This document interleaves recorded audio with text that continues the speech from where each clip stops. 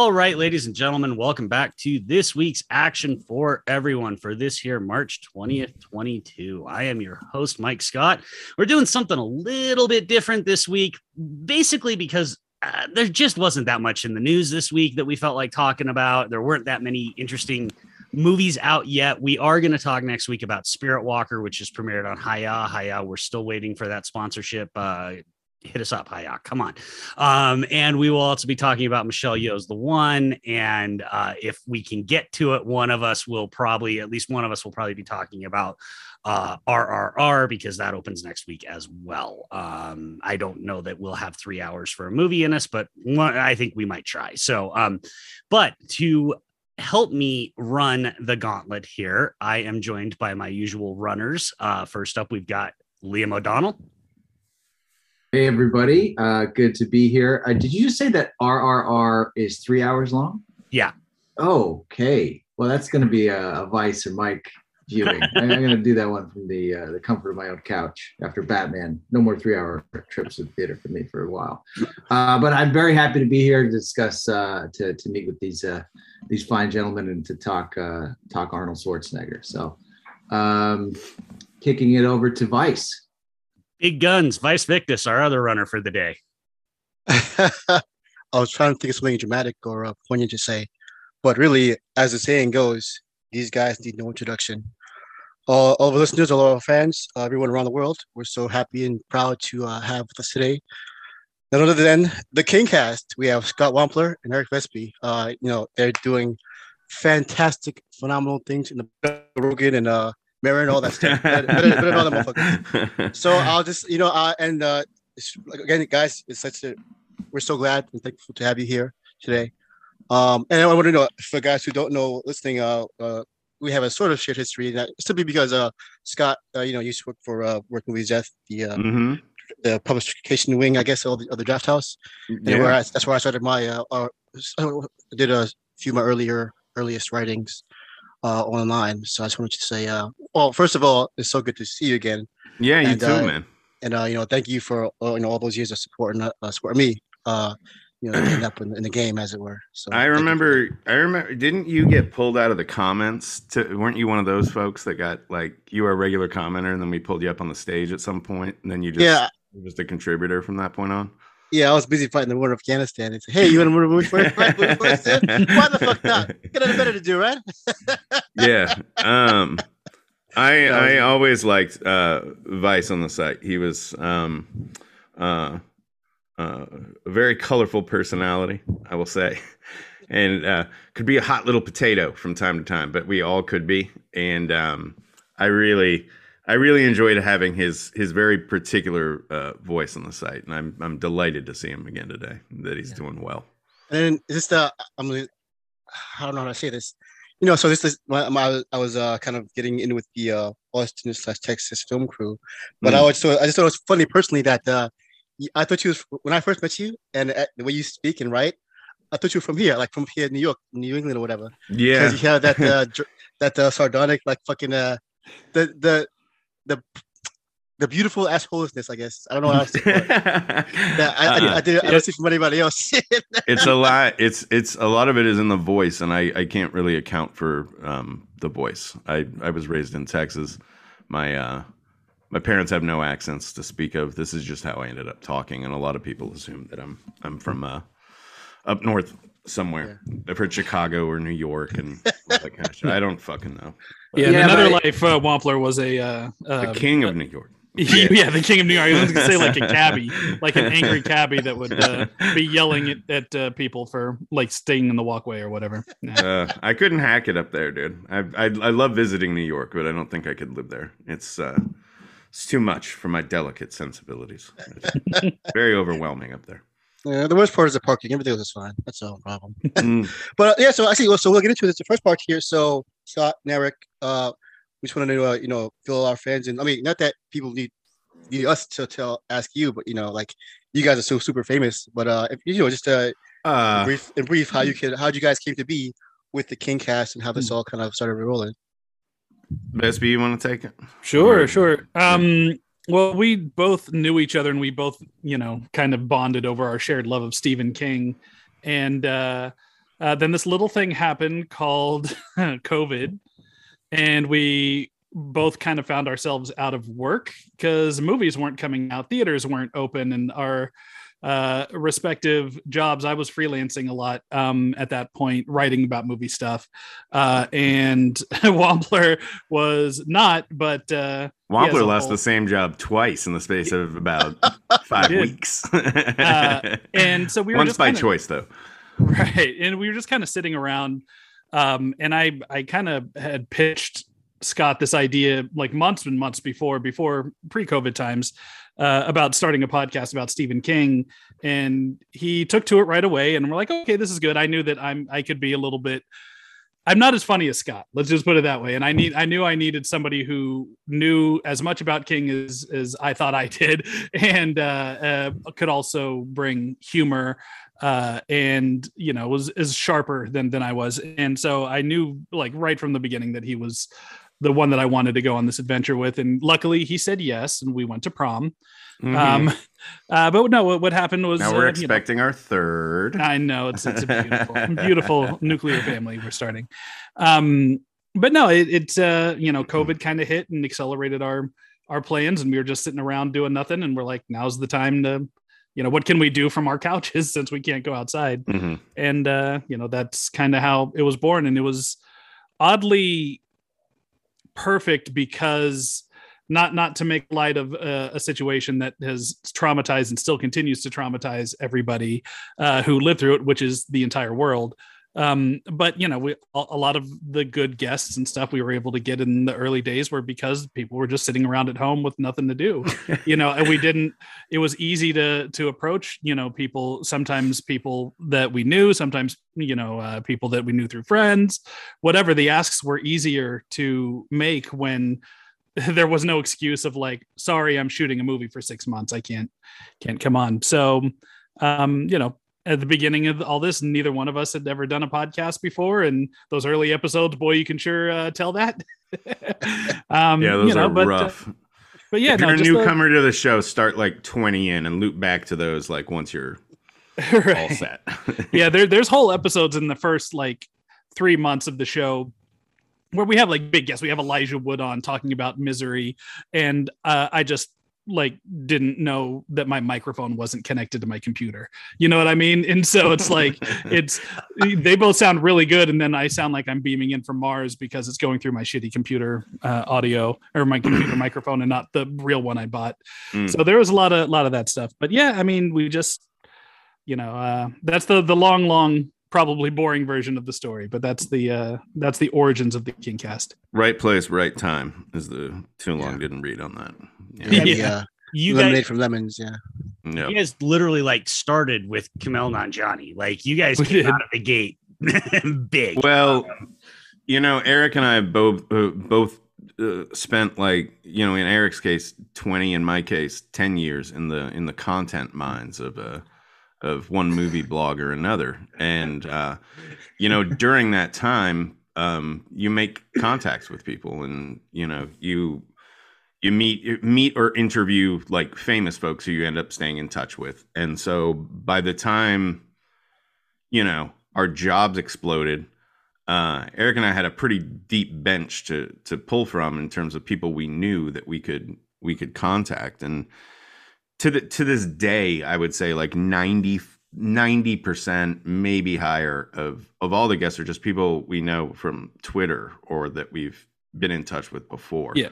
Rarely definitely publicists. Definitely friends of friends. Like going through the publicist is the worst part of all this. We got so cocksure at the beginning because everybody was saying yes right away, up front, and it was like, oh, this is easy. Like getting guests on a podcast is easy. And then once we started going, like we're going to sign up to IMDb Pro, and we're just going to make the ask and say, hey, we've gotten Ryan Johnson, we've gotten Elijah Wood and Kumail Nanjiani, we've gotten all these big names, so take us seriously. And I'd say no. Out of 100 of those, like, hey, will you come on the show, or this is what the show is, would they be interested? Response to maybe 9, maybe 10 responses, and of those, like, I think we've gotten a whole 2 guests out of going that route. Yeah, and one of them was Will Wheaton, who I had a previous relationship with in my early days with Ain't It Cool News. I interviewed him back then, and we'd hang out at cons and stuff. We just haven't seen each other in like 20 years. So the publicist stuff, they don't really give a shit. We're not, like you jokingly referred to Marin, we're not pulling in those numbers yet. So they don't, people don't really kind of take our. I like that optimistic manifestation there. Not yet. Is I'm gonna curb that right now. We're never getting fucking Marin's numbers, dude. It's just not happening. Well, what happens when we get Barack Obama on the show? I still don't think we get Marin's numbers. You have to at least acknowledge though, you guys have had the man himself on the show. Like, I mean, for a show called the King Cast dedicated to Stephen King, I'm not sure there's a bigger get than fucking Stephen King. So yeah, we had doing something right. We had mixed I won't speak for Eric on this, but I had mixed feelings about it. Obviously it was very exciting, but the thing is, we found out like 10 months prior to that. And then we spent that whole 10 months waiting for a window to open. Like, we got the yes, and then it was a matter of waiting for a window. And it was checking in every 2-3 months for that entire duration. We had to sit on this the whole time. So that was like a really tough secret to keep. And it kept going on and on and on. And then finally one day it was just like, okay, we're doing it like in a couple of weeks. It's like, holy shit. And that's when it sort of started to seep in. Like, we've only been doing the show for less than 2 years now. And we got to King. Is there a sense of like, that we should be doing this before the show's ready to end? Mm-hmm. And, we just kind of decided, no, we're going to do it. Obviously we're going to fucking do it. But, if that's where it peaks, I don't think you can name anybody, and I don't think they're a bigger guest for that particular show than King. We could get Spielberg on, and it still wouldn't be Stephen King on a Stephen King podcast. You know what I mean? So that does take some of the pressure off, and that's how I'm looking at it now. It's like, well, we can kind of, that's one less thing to worry about in the long term. And hopefully he'll come back. He seemed to have a great time. Hopefully he'll come back for the one of the final episodes, I think. Yeah, that's kind of the goal is we've got him now. We've kind of, everything. It's like winning big at a table game in Vegas, like right up front on your first day. So right now we're just playing with the house's money. So our kind of big goal is that, that King had a good enough time that whenever we do decide to wrap things up on the King Cast, that he'd be willing to come back for one more kind of in-depth, farewell thing. Well, that begs the question. Like, do you guys actually have like an end game in mind? Because like, I think for the three of us, this is like our guy time per week. Like, we just like actually like have an outlet where an excuse for the three of us to just chat to each other for like an hour to 90 minutes. And it doesn't, because ours is like, it's a little bit like what you were saying, Scott. It's like, we're just kind of reacting to news. We're not doing a ton of deep dives. And even in the movies, we don't make ourselves like, go through all these categories and really try to get deep on stuff. It's really supposed to just be about like a hangout vibe. But because you guys are exploring this one guy's, work and his legacy. So it's like, and he's not going to stop until he's going to stop. So, right. I'm just kind of curious that you guys seem to be talking about like that there would be an end date. Well, yeah, there will be. We talk about that actually, I think more frequently than people might expect, because you don't want to overstay your welcome. And we've already got an idea for another show that we want to do. I guess we haven't said that anywhere before, but I'll say it here.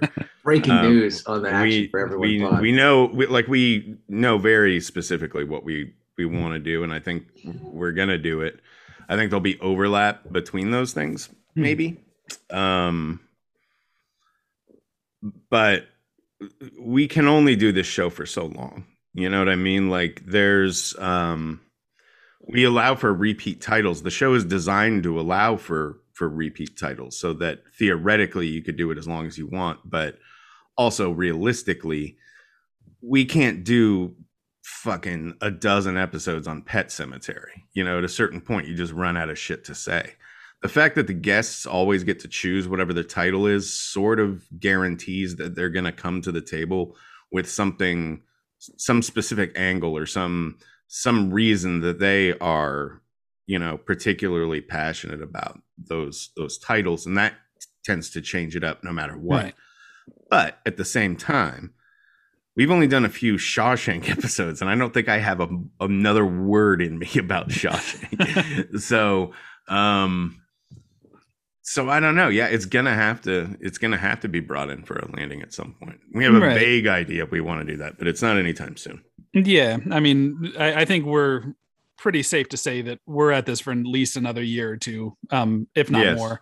You know, when we say we just don't want to be, you know, kind of on the downward trend where we're like, yes, we might get a good guess, but we're just struggling for things to say about a particular title. But like Scott said, there's so much of the shows, you know, it's more about the guest coming in, talking about their experiences with the title. Mm-hmm. And there's always going to be a fresh version of that. Listen to any of the Brian Fuller episodes, the guy who created Hannibal. He's come on and he comes, like, his brand now is doing queer reads of Stephen King stories, and he approaches something like Christine as a trans allegory in a way that I'd never would have imagined, you know, myself as a reader, or, you know, kind of his queer read on Salem's Lot and what it means for gay youth and, you know, all this stuff. There's always going to be room to keep it fresh, you know, but you also want the host to be invested, you know, and for all we know, we'll be looking at this in 2 years going, we're more invigorated now than we were at the beginning of this, and we'll keep it running. But, you know, we're definitely conscious of not letting the show get stale or letting us get bored with it. So, right. That's part of what I kind of, it's fun. Yeah. And that's part of what I kind of, it hurts me that, you know, the text, the material, the movies, the films, books, they all last, you know, forever. They're already there, but like the audience will keep coming as, you know, people grow up and find these stories. In part, thanks to you guys, you know, spreading the word. So yeah, like you mentioned, finding a trans allegory in that, like there's always going to be these new voices that we may not have heard from previously, or in previous times. Right. That's always going to add some new life to this stuff. You know, and especially because the world is getting as fucked up or more so than his fucking stories, you know? So it makes all the more sense that people kind of gravitate toward this stuff and talk about it and kind of explore it, because it's not really about the King stuff anymore. It's about how we're living through it, and this kind of it's just one weird vehicle of us exploring that. I'm getting kind of philosophical here because, you know, I guess are we gonna go into today's show or today's topic? Yeah, because do it. Yeah, so we just we're talking about The Running Man of 1987. Arnold Schwarzenegger, of course, it's famous sci-fi dystopian movie and satire, deep dark satire. Yeah, and like, you know, it's I hadn't seen this. I first saw this honestly. I first saw it when I was a kid on a broadcast TV, Channel 11, WPIX, New York, the New York movie station. And so they, of course, it was edited out. But like, you know, even then, like as a kid, and this movie is so wild, so powerful that the messages kind of got through. So now seeing it now for the first time in decades, I think, honestly, I was like, I'm surprised by that. I feel like this is a movie you would be into. Well, just it's a weird thing about me is that I don't watch movies repeatedly very often, just because there's like a weird like code or anything. I just happen not to. Unless it's Blade, but other than that, like, no, I kind of like to have the memory of it, like how it affects me, you know, as I'm watching it. Kind of, that's my story with the movie. But then that actually, I think for me, when I do rewatch it, me having more experience in life and coming back to it with fresh eyes, does actually kind of enhance it, as it did in this case. You know, like it's a, you know, even then back then on his face, the satire, the allegory was very, you know, on the nose, very very clear. It was no real subtext to it per se, but just the fact that, you know, the world is a goddamn circus sideshow, like in a way that even the 80s couldn't have predicted it. And all its, you know, coke fueled insanity. Right. Like it makes this feel more in a weird way quaint, but also powerfully relevant too. Like Mhm. oh, what if we could simply just air the errors and grievances of the man on TV and waking Hmm. people up. But of course, that's not the case. Right, right. Yeah, the end nowadays they would have shown, Trump setting someone up and everyone would have been like, fine, I don't care. Kill him He anyway. was a loser. He deserved it. Yeah. There was no way there was ever going to be a smoking gun. I think that's what the last 5 years taught us, that it just didn't Yeah. matter. Yeah. I guess I'm starting backwards because that's the end. But so I guess we'll start from the beginning, or however you want to do it. I mean, Sure. well, because Mike said, we don't really have a itinerary here. We just Well, gotta why don't we go start forward. with the appropriate, that this is actually, based on a Stephen King story. And once you guys set us up, like what is different between the Stephen King story? Oh my God. And I'm kind of annoyed that like it's better than anything I've ever done, and he didn't even put his name on it. So that kind of pisses me off. Oh man, it's how long you got? Because the movie and the novella / pulpy novel paperback that he released under Richard Bachman share almost nothing in common besides the main character's name. There is a Killian in there too, so there's some character names. The basic idea of there being and kind of this post-apocalyptic future where that violence is entertainment and people can tune in and watch people die. In the book, it's all about a guy signing up to do this because his family is sick. He needs meds for his kid, I think. And his wife's a prostitute, and that's not enough to get by. And it's this really dark thing. What they do in the book is it's more about playing into the viewer's culpability than the movie is. The movie touches on that for sure. Yeah. Like when you have those cutaways to like the granny winning the home version of The Running Man, and the studio audience like betting on who's going to be the next person to die, that kind of thing. That's culpable. But in the book, it's open up to the entire world. It's not just a little set that they have. They kind of release the contestants and then the hunters, and they're just amongst the world, as far away as you can get from the studio. But you could go all the way to the other coast, and as you're doing so, you're being chased, and people are being paid to give tips on if they spot you. So like you could just be out in some country bumpkin store and spot a runner and call in the hotline and earn $1,000 or whatever the hell they call them in the book. So it becomes more of this, like, what is your own involvement? What would you do? You're just as kind of evil as this network, not only because you're watching it, because you're now part of the show and you're helping hunt these people. So the movie became way more of its own, just straight up Schwarzenegger vehicle. And I happen to like it. I think the movie's really good. It's not the book at all. But the book is way darker. It ends with the main guy crashing a plane into a building in New York to take out the tower. And the show. Ooh. It's little things that maybe wouldn't fly so much in the last 20 years, but no, I mean, I really love the movie for what it is. And that's something we kind of discovered doing the show. We've revisited it a few times now. We've done like a commentary on our Patreon with Steve Agee, who was just on The Peacemaker. He was Dai Beard on Peacemaker. He came in and watched the whole movie with us and did a really funny commentary. And we've done a few episodes on it. It's a surprisingly popular title, actually. People love talking about this thing. And but the movie, I feel like it held up. It's kind of got that. It's not quite as good as like a RoboCop, but it's hitting those same notes, with kind of that commercialism satire in a way that you maybe wouldn't expect if you just hadn't revisited it in a while.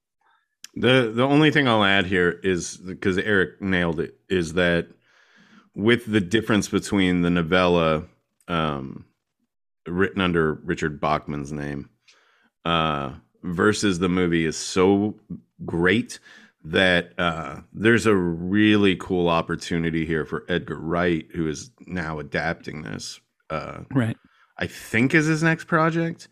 It's been a while since we heard anything about it. We've tried to talk to Edgar, and he's very busy.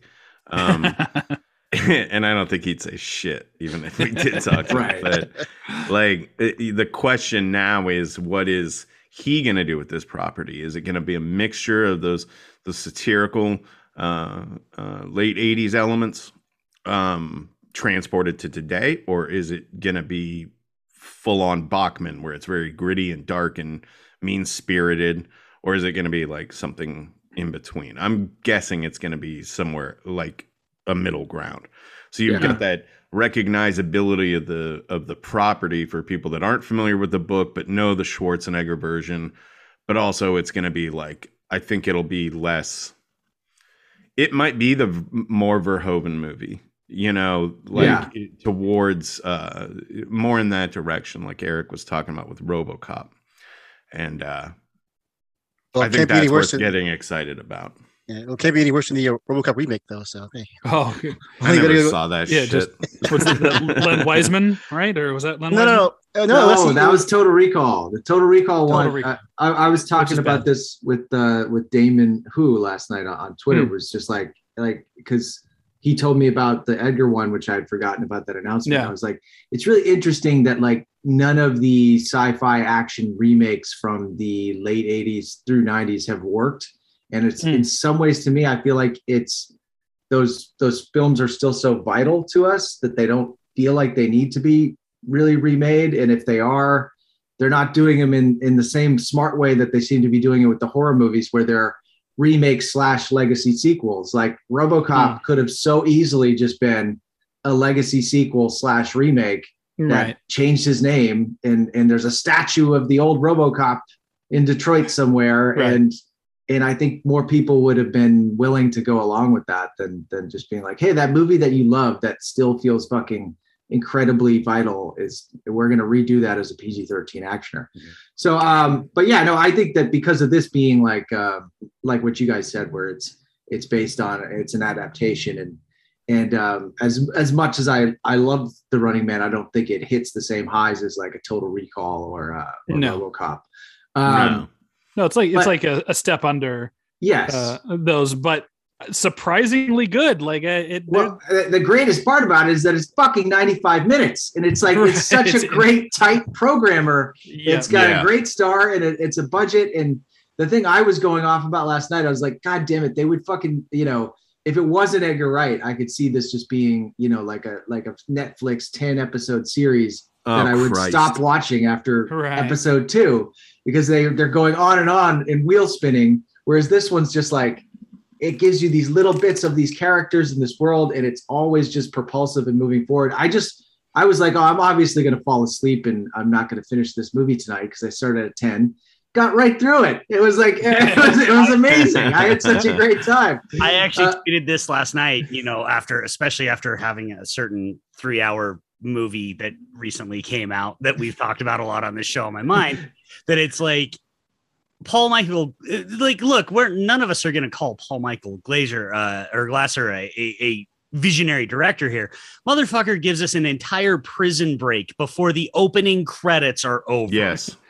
And at least one exploding head. That is fucking storytelling right there, right? Like, holy shit, you got an entire fucking movie before the opening credits are over. I like Vice. I haven't watched this in probably 25 years. And I was fucking gobsmacked. I had totally forgotten about the whole Prison Break at the start of the movie. It was just like, fucking hell, this is some efficient action filmmaking right here. To an earlier point you made, Glazer is not a visionary, but the world building in this movie is really, really solid. There's all kinds of fun little cool things happening in the margins. Some of them are pretty dark and mean spirited, but it's I do think I agree with Eric that it's like right on, like a one step down from a RoboCop or a Total Recall or something like that. And it's one of my favorite Arnold performances. I think he's just great in this. He absolutely should not be playing this character if you're going by the book. It's like how when they always adapt Philip K. Dick and they turn it into a movie with like fucking Ben Affleck and he's on a motorcycle all the time, and like in the rain, and you're like, this is fucking, Philip K. Dick. If this were his protagonist, he would look like fucking, like a little like squirrely Steve Buscemi guy. He would not look like Arnold Schwarzenegger or Ben Affleck. There's a feeling of that to it, but I'm rambling now. But I think world building is really, really solid in this movie, and well, to touch on I think it's just fun as fuck. Yeah, it is. To touch on the Arnold part for a minute, though, like that's like kind of always been the secret sauce is that like Arnold plays this out of reality person so well that he can fit in any reality. That's just Right. He's so larger than life, like quite literally and metaphorically, but also like so. But there's also these. I don't want to say of his time, but they have these hot elements of the time. Yaphet Kotto, Maria Conchita Alonso, the guy, the Family Feud guy, Richard Dawson. This thing, like it's all like has these spices and flavors of that time, and it's like this perfect little like stew of 80s action, 80s nonsense. That really spoke that even though it spoke to its time, we can still get that flavor of it now. This is very quintessential of what you would think an 80s action sci-fi movie is, because they themselves when they were doing it were like, a lot they were on fire with it, Right. Yeah. And Schwarzenegger at this point is so at the top of his like king shit. Oh, this is like peak Schwarzenegger here. This has got to be right around Predator. It's right around Commando. It's right. 87. So Arnold is out there slaying ass and just racking up huge fucking paydays. That's what Arnold is doing. This motherfucker drops Predator and The Running Man in the same year. Yeah. Like, imagine being Arnold during like the period between 86 and 89 or something. You are cleaning up in every between Commando way. and Twins. Yeah. What do y'all think of Arnold? Like, well, I think I'm the huge Arnold fanboy of the podcast. This is actually like I watch pretty much all his movies like at least every couple of years. So I've seen this one I think more than the other guys. And what was still refreshing last night when I watched it again was like he knows he's being comedic, but he doesn't undercut it with like, we watched Adam Project last week where like, the today's comedic style in movies is just, it's always sort of like, we want to be in on the joke. And I'm just so refreshing that he is just going to be like, now plane zero. And it's just like, he's delivering it full throated to camera. There's like, the wink is, he doesn't have to like look into the lens and do the winky type of bullshit that we seem to have to do now. Sure. And so that to me was just like, and he fucking just will put himself out there on these things that like even working with modern actors, they get really uncomfortable in the way that he just, like you're saying, has that presence and just puts his fucking face into each line and it's like, look at me, look at this shit eating grin. He looks like he's having fun, and that kind of translates. And I will say that this has one of the best I'll be backs in it. And it's not him the way he says it, it's the way Richard Dawson responds to it, because that's when he goes Killian, like, I'll be back, and then he goes, only in rerun, and like shoots him away. It's like, fuck yeah, this is the great. And that's also kind of the secret sauce to this thing is, and I think one of the things that holds up the best about it is Richard Dawson as Killian. Killian in the book is just like an exec. It's just somebody who's kind of running things behind the scenes. They have like a whole other, character that's the show host. So they kind of merge those two characters in the movie, but then they brilliantly cast a guy who's famous for hosting TV shows, and he's great. Mm-hmm. Like Richard Dawson is so charismatic and funny and sinister and douchey, and any 80s movie's got to have a villain in a suit, some exec style, And go ahead. I was just going to say, and it plays off the inherent, what's the word? Sinisterness is not a word, but the sinisterness of Dawson himself, who was always kind of touchy-feely with the lady guests on the show, and was alleged to be just like, by all accounts, was a massive, massive prick to everybody. And it's drunk. Like, yeah. And he just fucking leans into it for this. Something we've talked about on the show, which Eric might have been moving towards just then, was who would play the Richard Dawson role in a new one. And I want to hear what they have to say, because we have a really great one that we're pretty set. If you were making this now, who would you cast in the Richard Dawson role? Fucking Trump. I would go all the fucking way. I would go all the way with the full circle. Like, get his crazy ass back. He's not already dead by then. I mean, he has hosted a reality show before. Exactly. Yeah. I mean, like that's part of the whole persona, the whole verb of what the movie was trying to say to, so we didn't avoid that future that they said.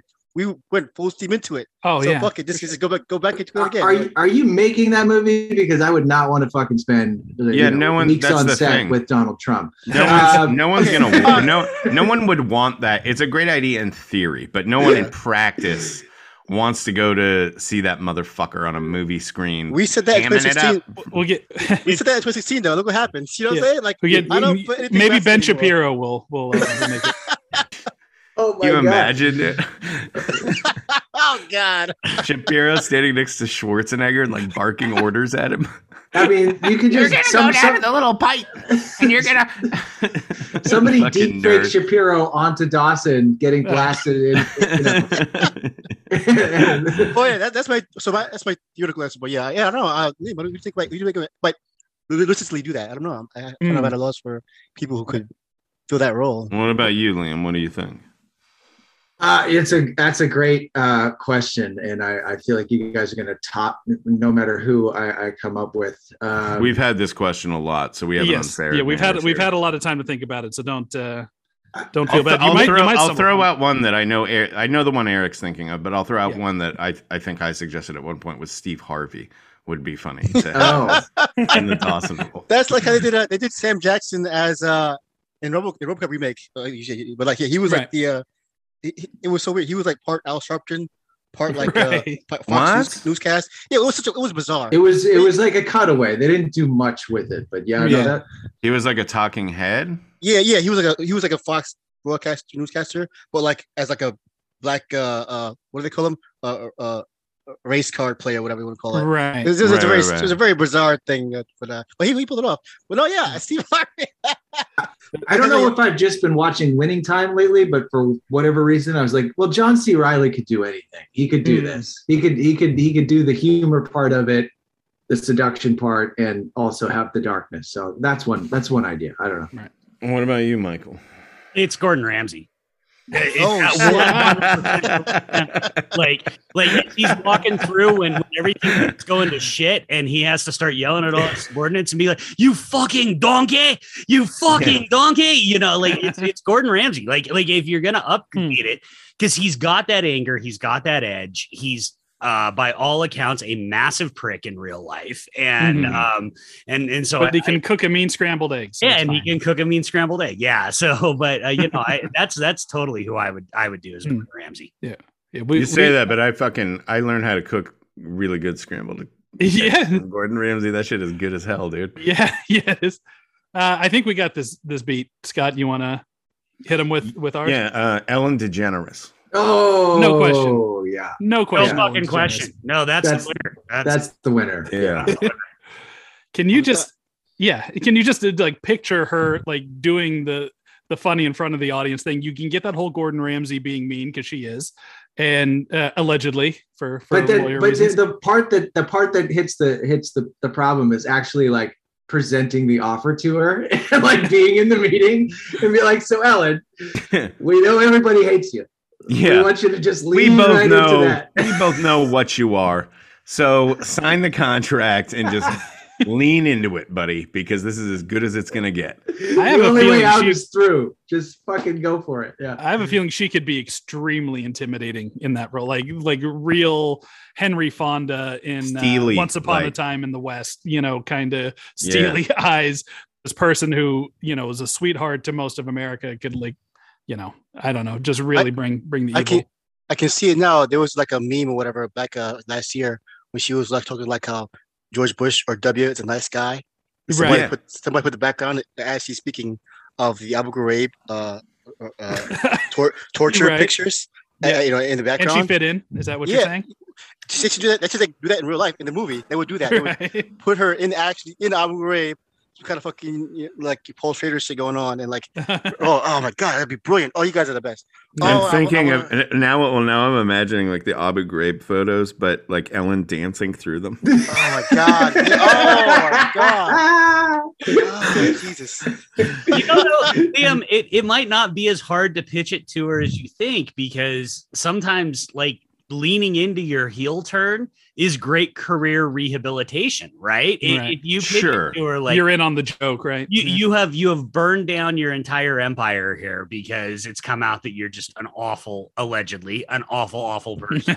I would be if I were her, I'd be begging to do it. Especially it would be such a crafty career move. Lean into it. Remind people that you can be charming and funny, but you're also like, I don't know. I think you could make a pitch that would actually sell her on that. Well, right, because people don't actually care that people are monsters. They know people are monsters. It's the fact that her brand was that she's nice. And then if your brand is I'm the nice person, but you're actually an asshole, that's when people go, right. I don't like it. People hate hypocrisy. They really do. It's like the only thing that you can't do. As Trump taught us, like you can, as long as he's just like, I'm an asshole, and he's an asshole, everyone's fine with it. Right. Well, it's kind of, I wanted to see. Oh, sorry, go ahead. Well, I was just going to say it's because Trump being like that gave not even tacit permission to a large portion of the country to embrace their worst fucking instincts, and just what a kick in the balls those years were. And God help bullying us is good, actually. Yeah. If that ain't over yet, I'll fucking drown myself in a toilet if that guy gets That's actually one of the things that I think kind of hits in this movie. Sorry, Vice, I totally cut you off. You have I'll come back. I'll loop. No, we'll probably get to the same point actually, because like we're saying, like, because it occurred. There's a lot to say about the movie, like the text of it, but honestly, just the fact that it feels so alive now. It almost feels like I want to talk about the world as it reflects the movie rather than the movie itself. Because sure. Well, here I'll start with this anecdote because I guess the whole concept of this live TV executions, it was outlandish back then. There was a TV show, a reality show, lasted one season on CBS. I think it was maybe in 2017, I believe. It was called The Hunted. So the premise was there was a crew of people who volunteered to try to get caught by like these this crew of law enforcement professionals. Mm-hmm. And so, but the gist was they were trying to avoid using any electronic means of currency, like ATM, trying to avoid any kind of digital signature. And the point was to see if a person nowadays could avoid surveillance or avoid being captured with our modern digital infrastructure. So you had these volunteers on one side trying to hitchhike across the country, whatever, like analog as it were, and then you had this crew of intelligence cell made up of like DOD, FBI, CIA, all these various agencies, and then there was a third part with the hunters. They were the actual law enforcement military personnel who were like on the boots on the ground trying to apprehend the people based on the intel that the intelligence cell got. When I was in the Army, I had a friend. He was a 13 Fox. It's a forward observer. It's a fire support specialist. They're effectively called fisters, artillery dudes embedded within infantry guys to call fire. Fisters? Yeah. That's was Scott's name in high school too. Yeah, it's like a play on the FSC force support team, but yeah, they love. Well, you just gotta be careful how you say it, but they love it. My friend, who was a fister, was one of the fucking hunters on that show. Huh. Like, and he, he's there with like in the squad or the unmarked car to track these dudes down. And this is like a year after I got out the Army, and I was just kind of, I don't know, I was aghast, I was shocked, I was like, this is the fucking world we're in now. This stuff that we see in these crazy films is actually happening, but just in a few shades away from how it is. And it's like, it was, I don't know. And of course he was probably the anti-vaxxer Trump guy too. Of course. But it's just like, that's the part that kind of resonated with me seeing it again, like how it all happened so easy, but also how it's not the absurdity that there's no more absurdity. I think it's just the strangest thing. I don't think we're too far away. We're one gentle push into the Running Man being a real thing that we watch. I think as a society we've always been close. We like watching violence. That's the thing. We've had this conversation a lot on our show about boxing and MMA and a lot of these things. People aren't watching it hoping somebody dies, but they want to see some blood. They want to see somebody get real fucking hurt. And then you kind of tag on, just in the wake of like the Kyle Rittenhouse thing and how a whole segment of our society viewed, that those killings as, totally cool because they wish they could be the ones doing it, and in there. And those were scum that needed to be cleaned up off the streets, in their perspective. We're not very far away from this becoming a reality, or at least us as a society being in a place to accept something like this. And the last 4 years in particular have been, I guess the last 6 years have been, kind of just the way we've responded to something like the COVID epidemic, the way that we've been responding to, just every basic politics on a local level and police brutality. And even in Austin, we're our police are shooting protesters and stuff. We're not that far away from this being turned into entertainment for profit. And I wouldn't be shocked. I don't think the optimist in me is saying it's not going to happen, but I wouldn't be shocked if before I leave this earth, there isn't some version of the Running Man that exists. The pessimist in you is like, but my favorite stalker would be Buzzsaw. Yeah, Dynamo, baby. It's all Dynamo. I'm rooting Dynamo every time. You guys are Dynamo. That's crazy to me. I was like saying last night, it's like, can we get Meatloaf with electro powers and have him sing opera? You got this large fat man in his briefs, and he's like encased in plastic with a light up mohawk. How you singing opera? Like, how am I not going to root for that? I mean, he's a little rapey. He's a little rapey. He'd get canceled. Not to mention a guy who can literally be defeated if it fucking rains. Spit on him. Yeah. Sorry. Yeah, there's the other guy who's always on like ice skates, right? Sub-Zero. Like just run into a parking lot, dude. You're fine. Like, what's he gonna do? Well, he still has a sword hockey puck thing. So I mean, that's true. He's got some distance. You know what bothers me about Sub-Zero, and I am happy. Like, I'm happy anytime I see Professor Toru Tanaka in a movie. Amazing. But this is 1987. This is the height of like Gretzky going to LA because his wife is an actress. Like, you couldn't cast Wayne Gretzky in this. Like, you didn't make the pitch to cast Wayne Gretzky in this. If you had Gretzky and the Professor in a room, who are you putting in the Running Man? Yeah, I don't care how good he is, small. dude.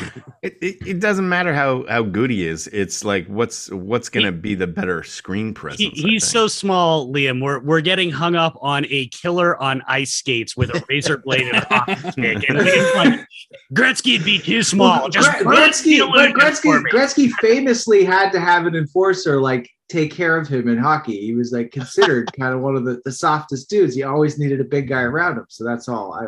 Tom Brady hockey, is that how it was? Well, look, Tom Brady just had the rules changed. I think that's totally different.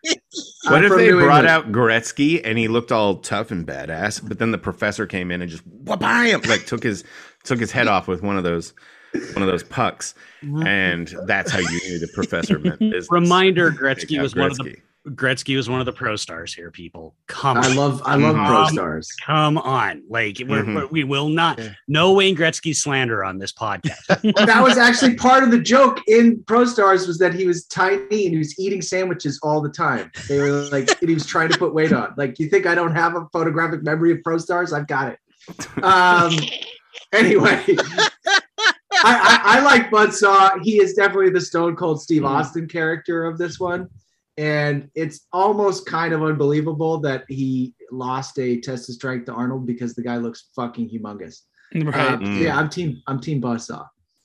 Well, I'm team Jim Brown just because Jim Brown. But I think the bigger fact is that the movie understood to get in order to like get guys who could reasonably challenge Arnold, emotionally, whatever, physically, is to get these fuck huge dudes, Right. like these fucking massive tree trunks of flesh, and like they play it all so well.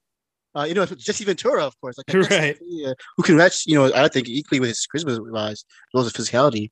But yeah, just such a fucking perfectly cast. Like, if you want to get manhunters to hunt Arnold, that you couldn't pick anybody better than this fucking movie. Right. I wish Jim Brown just kept his like open shirt look the whole movie. I wish he was just like, fuck that fireball thing. Because that open shirt look he has with all the chicks around him is so fucking awesome. Yeah, And he had that like Mr. Fantastic like gray streak in his hair. Yeah.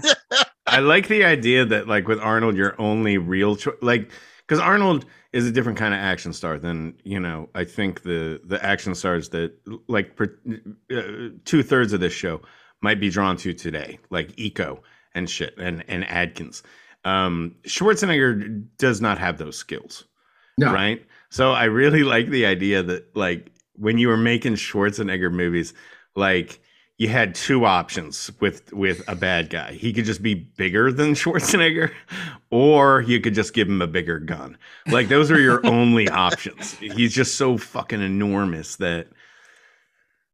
Oh, but also, no. I mean, famously though, the T-1000, it was like go leaner and have it be like surgical. That's almost the rise of tactical, which I rail against on this podcast because I'd rather watch Commando than the tactical stuff nowadays. But I actually, when you're talking about the action and we're talking about the opening, it's actually a great like distillation of Arnold as an action star because the fight with Yamakoto stinks. It's like it's a million cuts. They're not really selling it all that great. But then it just cuts to Arnold grabbing some guy and saying, give you a lift, and it holds it and then throws him down. And you're like, it still delivered what I want out of an Arnold scene, which is just like, give me a great one-liner that you're selling and use your strength to kill somebody. So it's like, even in some of those places where you're like, oh yeah, this guy's not obviously Scott Adkins or one of those guys that can give you, a 5-move combo within one shot. It's still, they just knew what his strengths were, and they always kind of built it around that. I like that there was like kind of one like little like in joke as far as the villains are concerned. The security guard guy, Sven, people might recognize him. He's been in several Arnold movies. He was in Conan the Barbarian, a Stormcloak, one of the guy with the hammer. I think he was. He was also in a Predator as one of the Russian officers guys as well. But like he's fuck huge, bigger than Arnold, right? And so like you kind of his presence makes him a threat. And he's great in this too, because this is the security officer that you think is going to like he has the same thing that Jesse Ventura has, right? Where he just kind of goes, not going to do it. He has his moment to stand up to him. He's like, nah, not going to do it. It's a great joke. Like, you're expecting during the finale, you're expecting this huge fucking massive brawl. You're like, fuck this, I'll see you next Conan. I'll see you next Conan movie. I got to go score some steroids. It's like they all have the same accent too. You know what? The other night I watched just on a whim Kindergarten Cop. Oh yeah, which I fucking love that movie. I love that movie too. It's one of those movies that I kind of like laugh off, but every time I'm watching it, I'm like, this is a fucking good movie. Like, this is a seriously fucking good movie, guys. And then the next morning, Arnold posted that video to like a message to the Ukraine, right? That was just like so poignant and like got me choked up just watching it. And it's fascinating what's become of him. Yeah. That we can talk about. There's so many, like Vice mentioned earlier, that you can kind of plug Arnold into anything. It's because he was so iconic during his time that you would just go along with it because it's fucking Arnold. There's very, very few movie stars like that anymore. Even The Rock, who's sort of like supplanted Arnold in terms of like big blockbustery movie star, and he's really big and he can do comedy and he can be pure charisma. And, yeah. I don't think he even quite reaches the Arnold level. And I think that it is weirdly touching to me as like a child of the 80s to see, to be able to hold the idea of Running Man in my mind, and then also Kindergarten Cop, and then Terminator 2, and then also this video that Schwarzenegger made the other day that like felt like better leadership than anything I've seen from the people running the fucking country, in a long time, like a uniting message, and like well written, and performed well, heartfelt. Yeah. It's I'm gonna be really sad when that guy goes, because it'll be sort of like losing a Bowie or a Prince. It's just like a one of a kind fucking thing. And then once it's gone, it's just, you're never ever getting that back. However many good facsimiles you make of it. Yeah. You asked earlier, what we think of Schwarzenegger, and I kind of wanted to go a little more in depth because, like I said, with hindsight, these movies and these actors and these stories have much more weight. And we on this podcast and in general on what we call Action Twitter, we talk about how the action in film as a concept is inherently kind of fascist. Violence applying violence, sure, to and things like this movie and to solve problems, to right the wrongs of the world. But like in this movie, the way they, I guess how they changed the book to the movie now, he's a cop, he's an armor of the law who kind of has a change of heart or whatever, or at least he's one of the good ones, so to speak, and he has to fight the system. We talk about this all the time. How we root for these action heroes who are usually law enforcement for the most part, but also in our real lives or in their real aspects.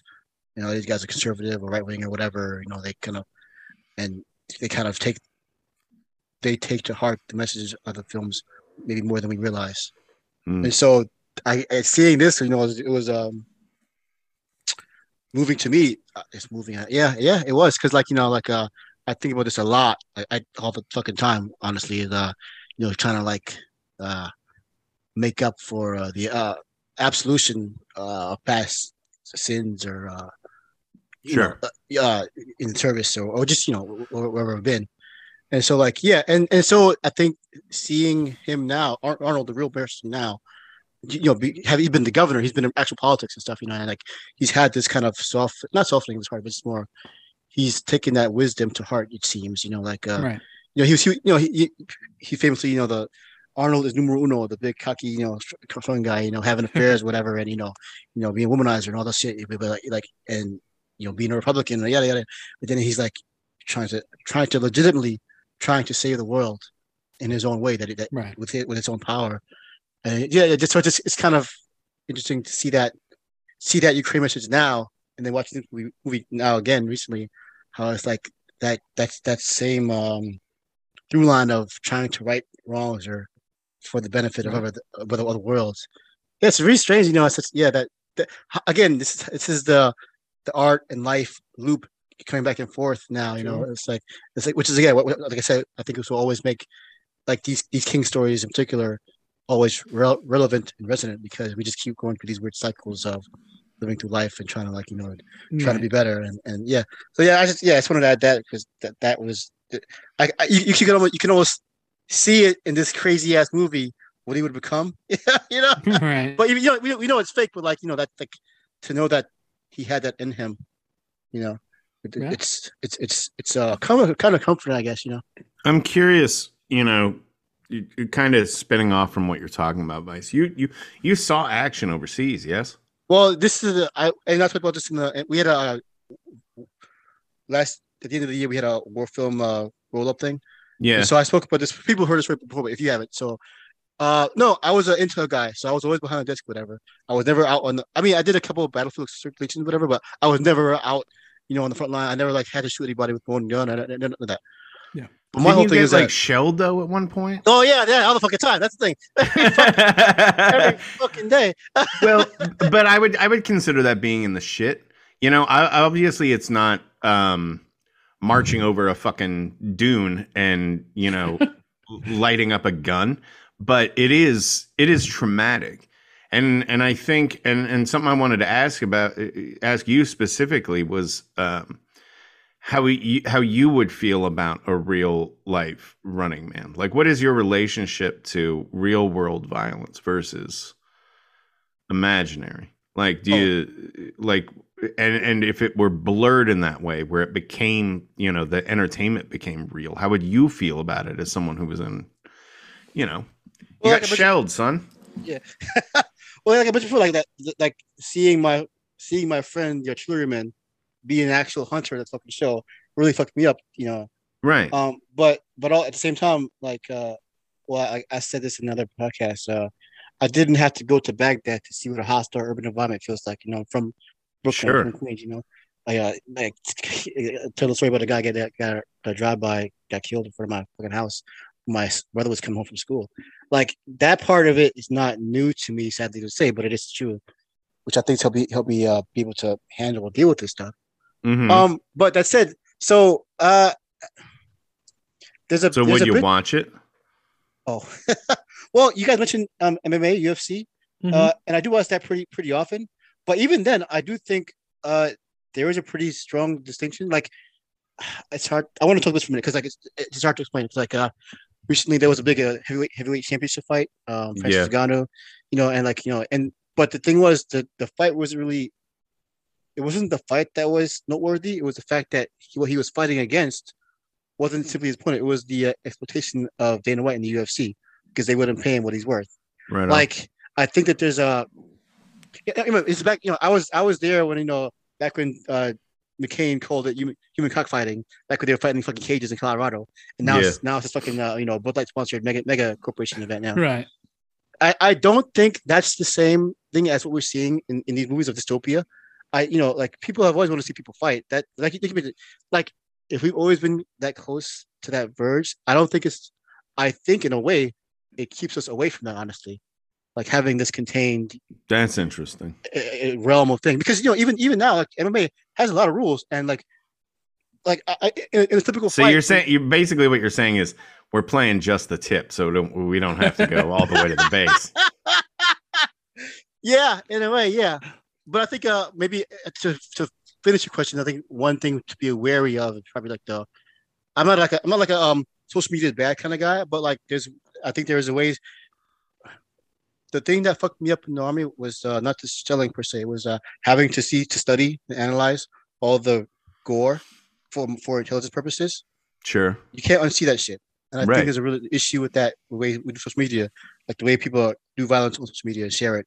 I think that's probably the realm of where the dystopia lies. And again, I'm not saying, like, internet is bad. I don't mean it like that. I just mean like that there's the unprecedented way to manipulate or to influence minds with showing violence. Something I don't think even now we're still not ready for. And it's not the same thing. This is not saying video games for violence or music for violence. This is a different thing. It's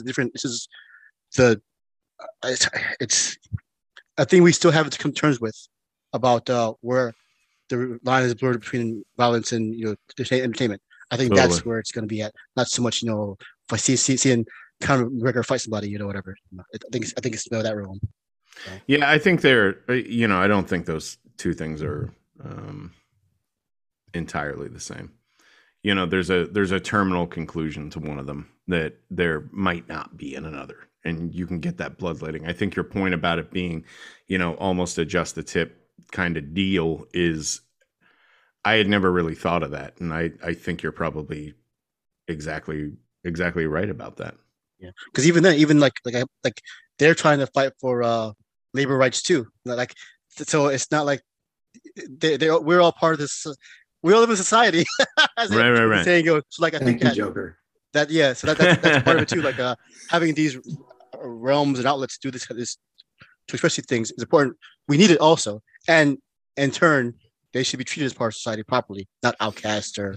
No, yeah. I don't love MMA as much as probably people would think from watching the movies. I grew up liking or loving pro wrestling, and I watched some of the early MMA stuff, but it used to be much more savage, and I was a little turned off by that. There's actually a really interesting documentary by favorite of the pod, John Himes, called The Smashing Machine, which kind of deals with that early period with Mark Kerr, and like basically these guys would just get on top of each other and do this like elbow rake to the knees on the side of the people's faces, and their faces would just explode. And that was like, yeah, the winner. And so once they started, making the rules a little bit more sophisticated, it became much more of a tactical sport. And it wasn't just the bigger guy got on top and just kneed and elbowed you till you died, or, tapped out, your face exploded type of thing. So those were kind Correct. of, yeah, there was kind of those early days that were pretty brutal. And I think now, but it still is like, it's one of those things that like, I'll go over a friend's house and they're watching it. I'll check it out, but I'm not as into it certainly as watching Donnie Yen suplex somebody in a movie. I'd much rather be in that place. Yeah. And on the same token, I could watch, you could always put a knife through somebody's like thorax or whatever, like, or the fucking all the way to the base of their skull all day. Yeah. But, pull up. But that's what helps me kind of deal with the real shit I saw, strangest ways. That's it's that helpful to me. Yeah. Right on. So would you watch the show? Fuck yeah, I'll probably be in the show, man. Honestly, as a hunter. No, as a hunter, I gotta help save the world, man. I gotta be the hero. No, or die trying, which will probably die more than anything. But I want to put up the fight. Like, fuck you, fascism. What's the name of the three guys that are dead but that they keep talking about? Oh, I forgot. Yeah, I don't remember off the top of my The beautiful Hawaii. That's us. That's the Action for Everyone crew. It's like we're all dead in a locker. It's like Spencer, Jenkins, and Rodney, or something like that. It's like three names like that, And they look like computer programmers, or one of them does. Right. Yeah. Oh yeah, shout out to the actual computer nerd guy, because he saved the fucking world. He was a key component of that whole fucking movie. Not just Arnold, being beating up fat dudes. like this is just a reminder that intelligence, brains matter as much as brawn, guys. This is the important. This is lesson for today.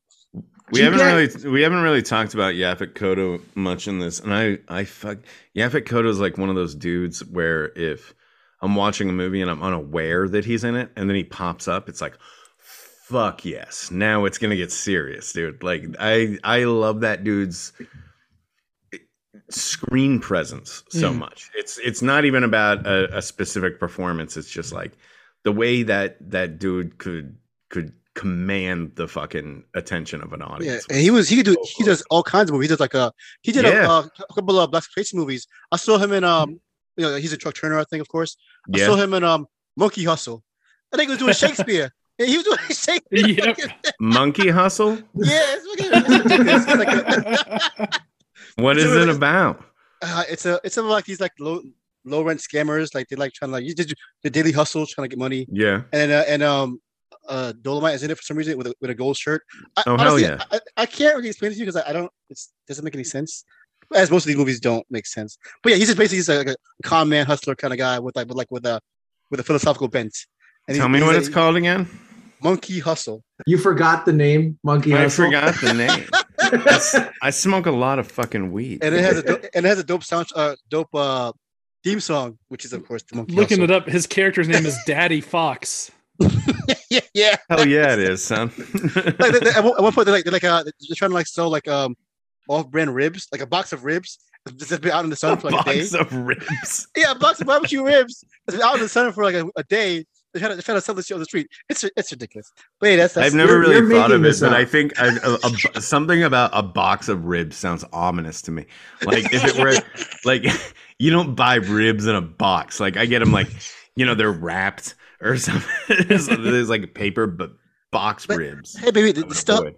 That's the Monkey Hustle, baby. That's the hustle. You gotta. That's how it is, man. Monkey Hustle. But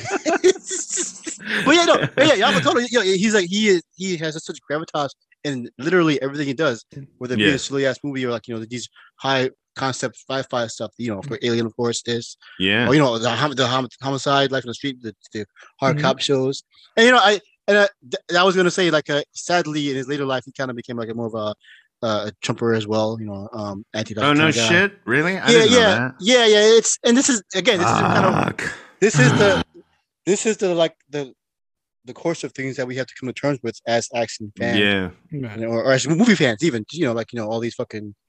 Well, I won't call him a creep because he's not. But like having people have these issues with them.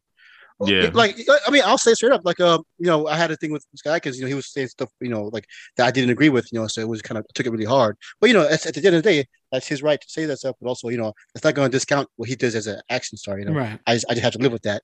Well, Although you kind of have to look at like intent too, and what's in their heart. Because we talked about Schwarzenegger.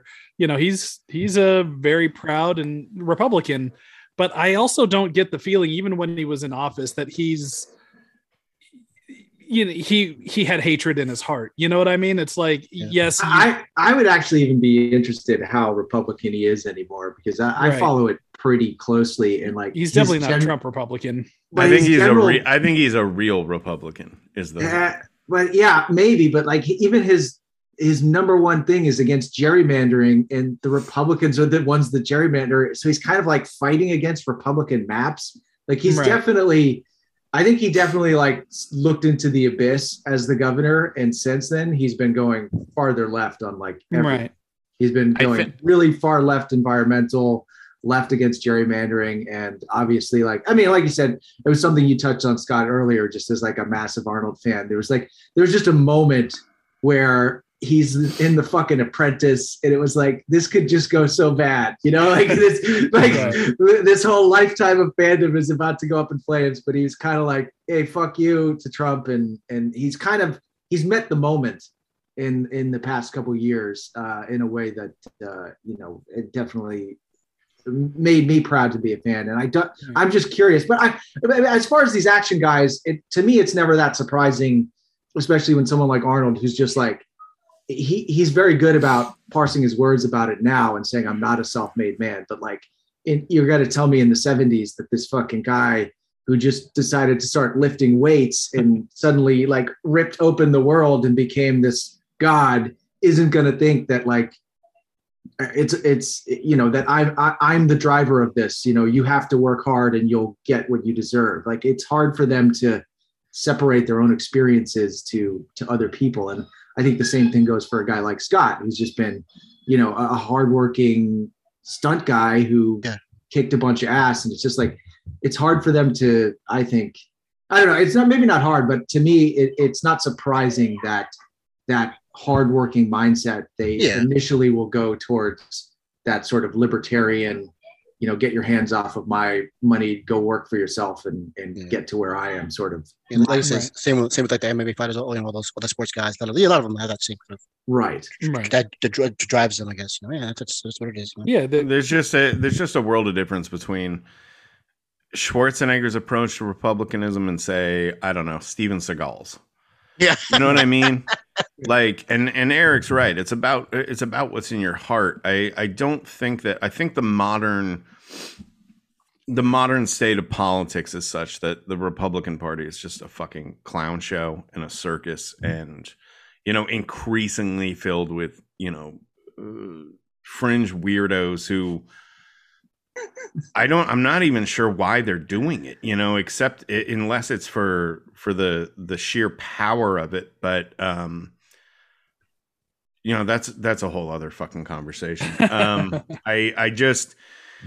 I think Arnold is one of those Republicans who's very like traditionally Republican, like before the shit really started to hit the fan. Yeah, you know what I mean? He's not even George W. Parents, he's George H.W. Like, right, he's that. Exactly. He's that guy. Exactly. It's like the way my parents were Republican. They're not Republican anymore, but like they were, and it was never about like the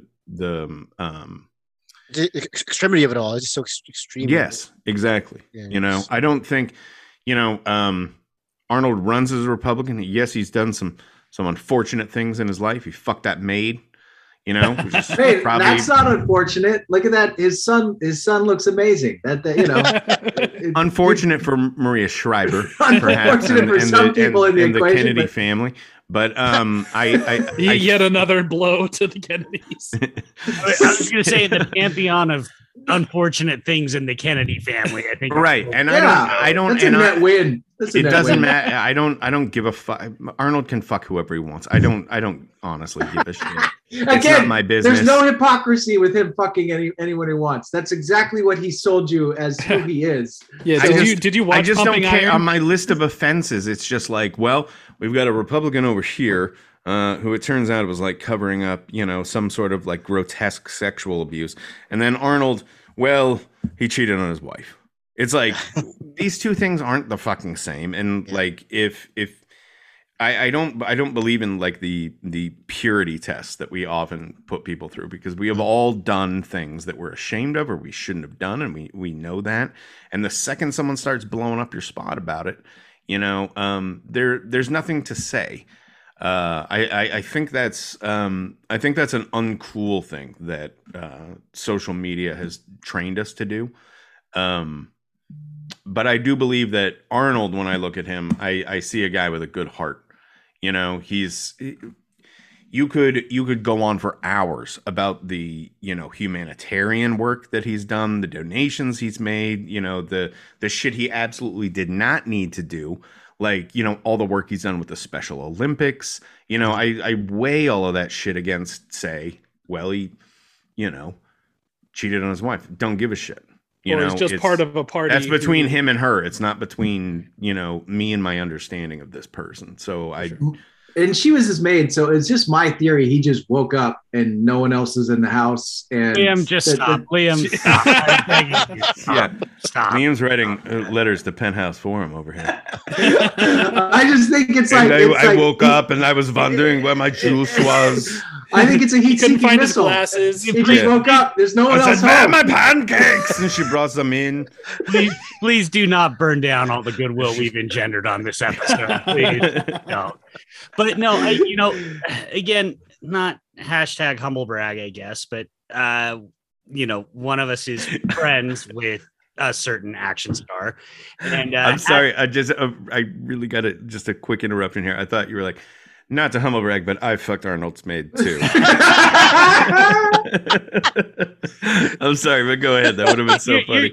You're good. You're good. And me and said action star had like a 2-hour conversation after one of our episodes. And you're right, Wampler. It's like, I'm sorry, he's my friend. I know that he and I don't agree on certain things.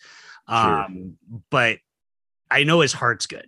I think, unfortunately, there's also a lot of bullshit out there that wraps people up, and they end up believing things that, kind of, not a one of us doesn't have a family member who we've lost to fucking QAnon over the last couple of years. Mhm. Right? Like, Sure. And so it is one of those things where it's like, does that make them a bad person? Not necessarily. It does make them somebody that you need to push back on. Well, it can. Liam, for those who can't see Liam doing the like, I had a family member who accused my children of vaccine shedding. And so I was like, oh, you're just too fucking stupid to. Yeah, sure. Well, and this is one of the other things that I always think of when and Arnold's proven himself to be a very intelligent man. But when people are surprised that MMA fighters or boxers or athletes are, that like when they're surprised that Kyrie Irving's an anti-vaxxer or whatever, it's like, we're also not dealing with like the upper echelon of intellectual elite here. like let's be a little realistic about who are We don't have a lot of Mensa members on hand for this conversation. Right. Yeah. There's the fucking Buccaneers aren't exactly lining up, Rhodes scholars on their front line. So like let's be. Sorry, go ahead, Vice. Oh yeah, you're right. And also, but also another part of that, or the other part of that is it's not as it relates to the movie. Actually, the whole enterprise of misinformation. You know, like in our real world, we're dealing with the most powerful misinformation machine in the world has ever known. You know, like all the news corporations or whoever were in the grift. So we're fighting against that. That's like messing with people's minds, whatever. And then that's up. It's to the person. Does it like bring the worst out of them, or does that was already there? Or is it just like does it just truly corrupt their minds that they can't even see? And it's never one direct answer. It's always each person reacts to something differently. For sure. I think that the problem is, though, and we touched upon it when we were jokingly saying that the end of this movie happens in real life, nobody gives a shit, right? It doesn't change anybody's minds. The problem isn't the misinformation; it's that people don't give a shit if it's real or not. Now, that's what society is. Yes. The end of this movie doesn't move the needle if it happens in real life, just like the end of Faces in a Crowd. I don't know if you've ever seen that movie, the Elia Kazan movie, which is essentially the story of a Trump, on the rise, and he's brought down because it has the ending is very much like the moment in UHF whenever, Kevin McCarthy gets caught, saying that the town's a festering bowl of dog snot or whatever, and the whole town turns on him. It's kind of that where there's like a live camera when there shouldn't be. Well, to bring it back to Stephen King, it's the Dead Zone ending. But like, in our reality, everyone would have been like, Trump was so smart to grab that base. he would have had his base. What a strategy. What a strategy. Only a brave man would use the child as a shield. Yeah, it's like crazy. Batman Returns hinges on Batman playing the Penguin, saying, I played this town like a harp from hell, and everybody turning on him. And we literally had Trump, and we've had, I'm not going to just, single him out. We've had all sorts of politicians say things so much worse and nobody gives a shit. Like, right. And that was actually one of the things I was going to say a little while ago about this is something that hit really hard this time is when all of that stuff comes out and the crowd turns on Killian. Right. I actually found that really dispiriting a little bit this time because it's like, oh no, you're still fucking sheep. It's not like you had some awakening here. It's just you immediately went to the side that's going to win. The audience immediately goes to the side that's going to win. They still aren't exercising any critical thought at the end of this movie, which is, nobody exercises critical thought. That's why we're where we are. So bleak, so sad. I got a rush just of the analog media in this movie. Just when she goes and she opens, that vault and she's going through the futuristic recordings. It was like, they look like old like Sega cartridges or something. Yeah, there's something about it that was just so much cooler than hacking a network, Seeing it now, I watched it on HBO Max, the streaming service, and I presume it's the upgraded or the re-imaged cut or whatever. Like the remastered one. Yeah, it looks great. Looks digitally remastered. It looks great. Yeah. But it still, it still looks like an 80s movie. Right. Definitely doesn't like the that there was a terrible re-edit of The Predator. That was like they over. I forget what it's called. They over digitalized the space. They scrubbed everything. They took all the grain and they tried to be like next level, and it just didn't look like film anymore. Yeah. Right. So it's definitely it's not that. So even this kind of stuff is like the fact that certain streaming sites can censor their movies. So even if you haven't seen it before, you don't remember it. It won't be the thing you actually saw or remembered. Like even that's part of the Kingsian or whatever kind of dystopia of it. Like they can modify, like in the movie they did deepfakes. They did a deepfake of Schwarzenegger fighting Jesse the Body.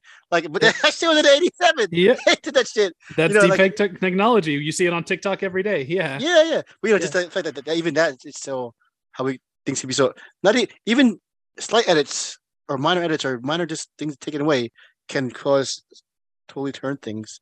Especially, and it's so easy to do in a digital age of information. Yeah, with the physical media kind of going to niche collectors now. That's we're going to have a lot more of those moments. I mean, it won't be as life or death as what happens in this movie, but I still can't believe that even post George Lucas, we had a moment where Star Wars showed up on Disney Plus with an added line from Greedo, and everybody's like, what the fuck?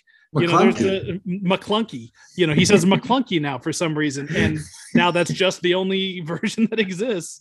And they can next week they can change it and add in another McClunky. Maybe he'll drop some like alt-right propaganda. Who knows? But it has to a certain extent kind of always been that way, though. It's actually funny, Vice, you talking about that made me think about. I am a well-known defender of The Wraith, one of my favorite movies. And hell yeah, I saw The Wraith in the theater, probably way too young. And I knew I saw in that movie, I'm going to be crass here for a sec. We saw Sherilyn Fenn's boobs in that movie. And then it came out on VHS and it came out on Laserdisc. And for years, there were no Sherilyn Fenn boobs in that movie. And I'm like, am I just fucking insane? And then, finally not the Vestron Blu-ray, but the remastered DVD came out a couple, 5 years ago or so. And there were Sherilyn Fenn boobs. And I'm like, literally a movie that I saw in the theaters. I'm like, and in 1986 when that came out, I was 10. Boobs were, becoming a very big deal to me at 10. So, yeah. But then I literally thought I was crazy because this scene had been cut from all these home video releases. And I'm just picturing you like Sarah Connor and be like, don't tell me it didn't happen. I was there. Literally, that was it. And I finally felt so relieved because obviously this was before, moviecensorship.com and stuff where, we can find all that stuff now. We don't have to feel crazy anymore. But, I spent the 90s and the early 2000s walking around going, I know Sherilyn Fenn's boobs are in the Wraith. And I was vindicated finally. I went through a similar thing recently with a movie that was added to Disney Plus, and tuned into it and saw that all the nudity had been stripped out. And was, I'm like, well, if that's going to be your approach, I'm going to cancel my subscription and I'm going to go back to my VHS copy of Home Alone and enjoy this movie as it was originally intended. Yeah, Joe Pesci's dong was all over that. Daniel Stern just swinging that dick like a goddamn baseball bat. I'll tell you, hog everywhere, just splashing the screen. Stephen King warned us about physical all this. media, boys. Physical media. That's what I'm telling you. King warned us all. We should have listened to it. We did listen. We did take heed. Now we're stuck in this. Yeah. Fellas, we are going on about 90 minutes now. I don't want to keep everybody too long. Should we wind it down? Any final thoughts? Anything that anyone wants to add here? I don't. I don't think. Eric, you want to tell the people where to find us, or you want me to do it? You do it, baby. Okay. Go to Eric Vespi is at Eric Vespi, right? Mm-hmm.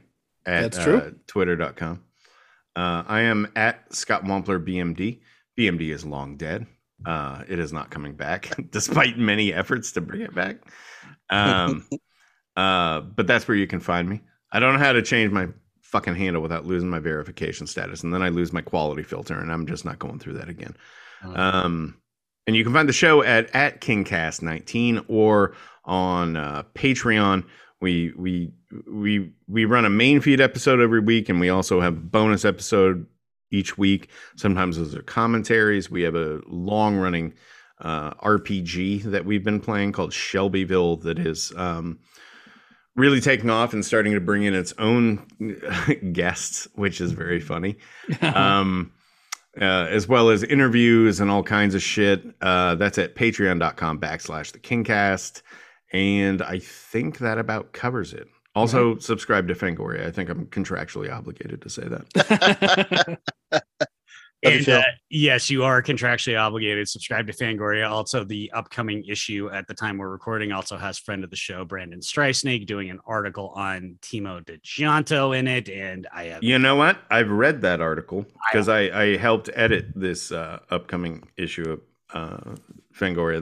That is a very good piece. It is. I was working on the back end of there a little bit, not out of paid, just because I love Brandon and we're friends, and he sure.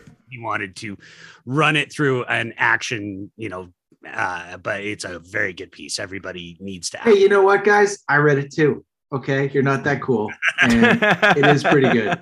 Good job, Brandon. I would also like, just while we're on the topic of good articles in that upcoming issue of Fango, Richard Newby, if you know him, he's a like THR's kind of comic book guy these days. The only person I read anymore about comic book shit, because that guy has a lock on it.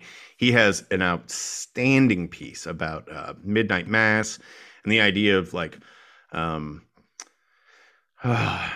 community versus horror, and the communities we built around horror, and it is just a fucking flamethrower of a piece. I cannot recommend that issue that's coming up enough. It's really, really fucking good. And those two pieces are a big part of it. Awesome.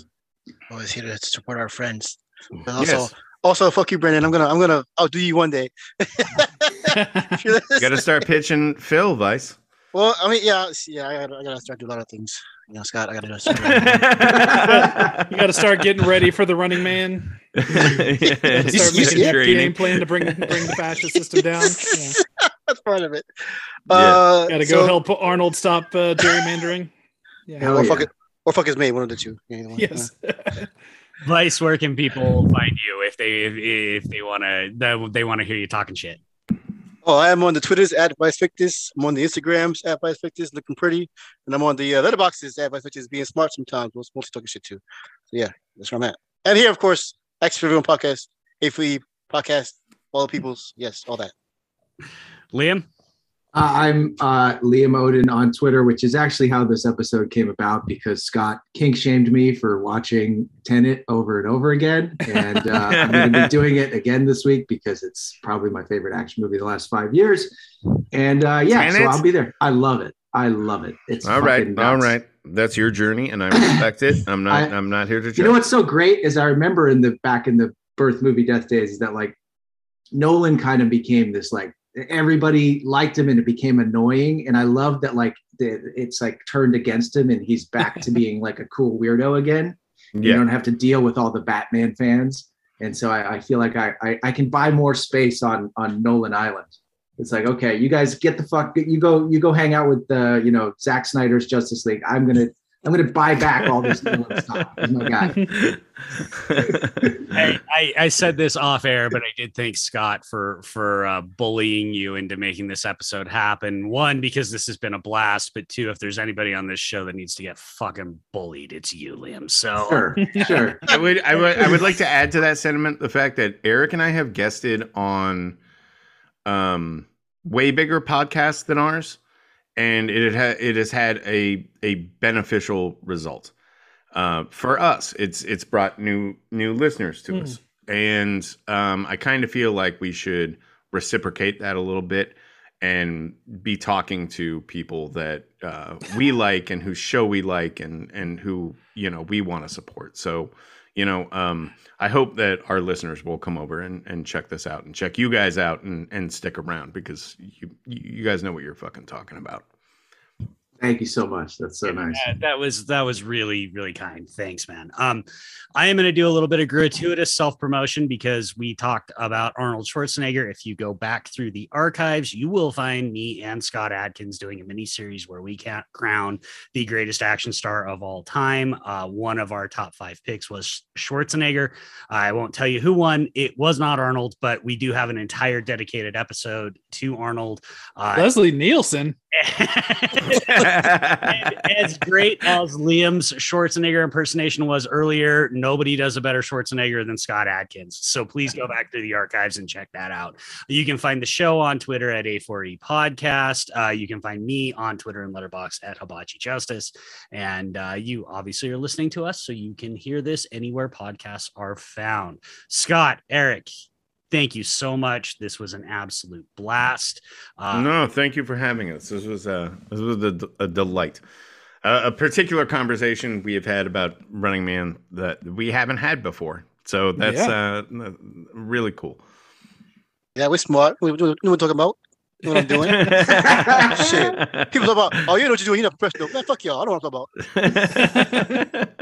Thank you, Scott. Thank you guys for really good seeing you guys. Yeah, Me too. and certainly out open invitation if you guys ever want to come back. If you ever have another action movie or anything, you just hit us up. While we're waiting for that fucking,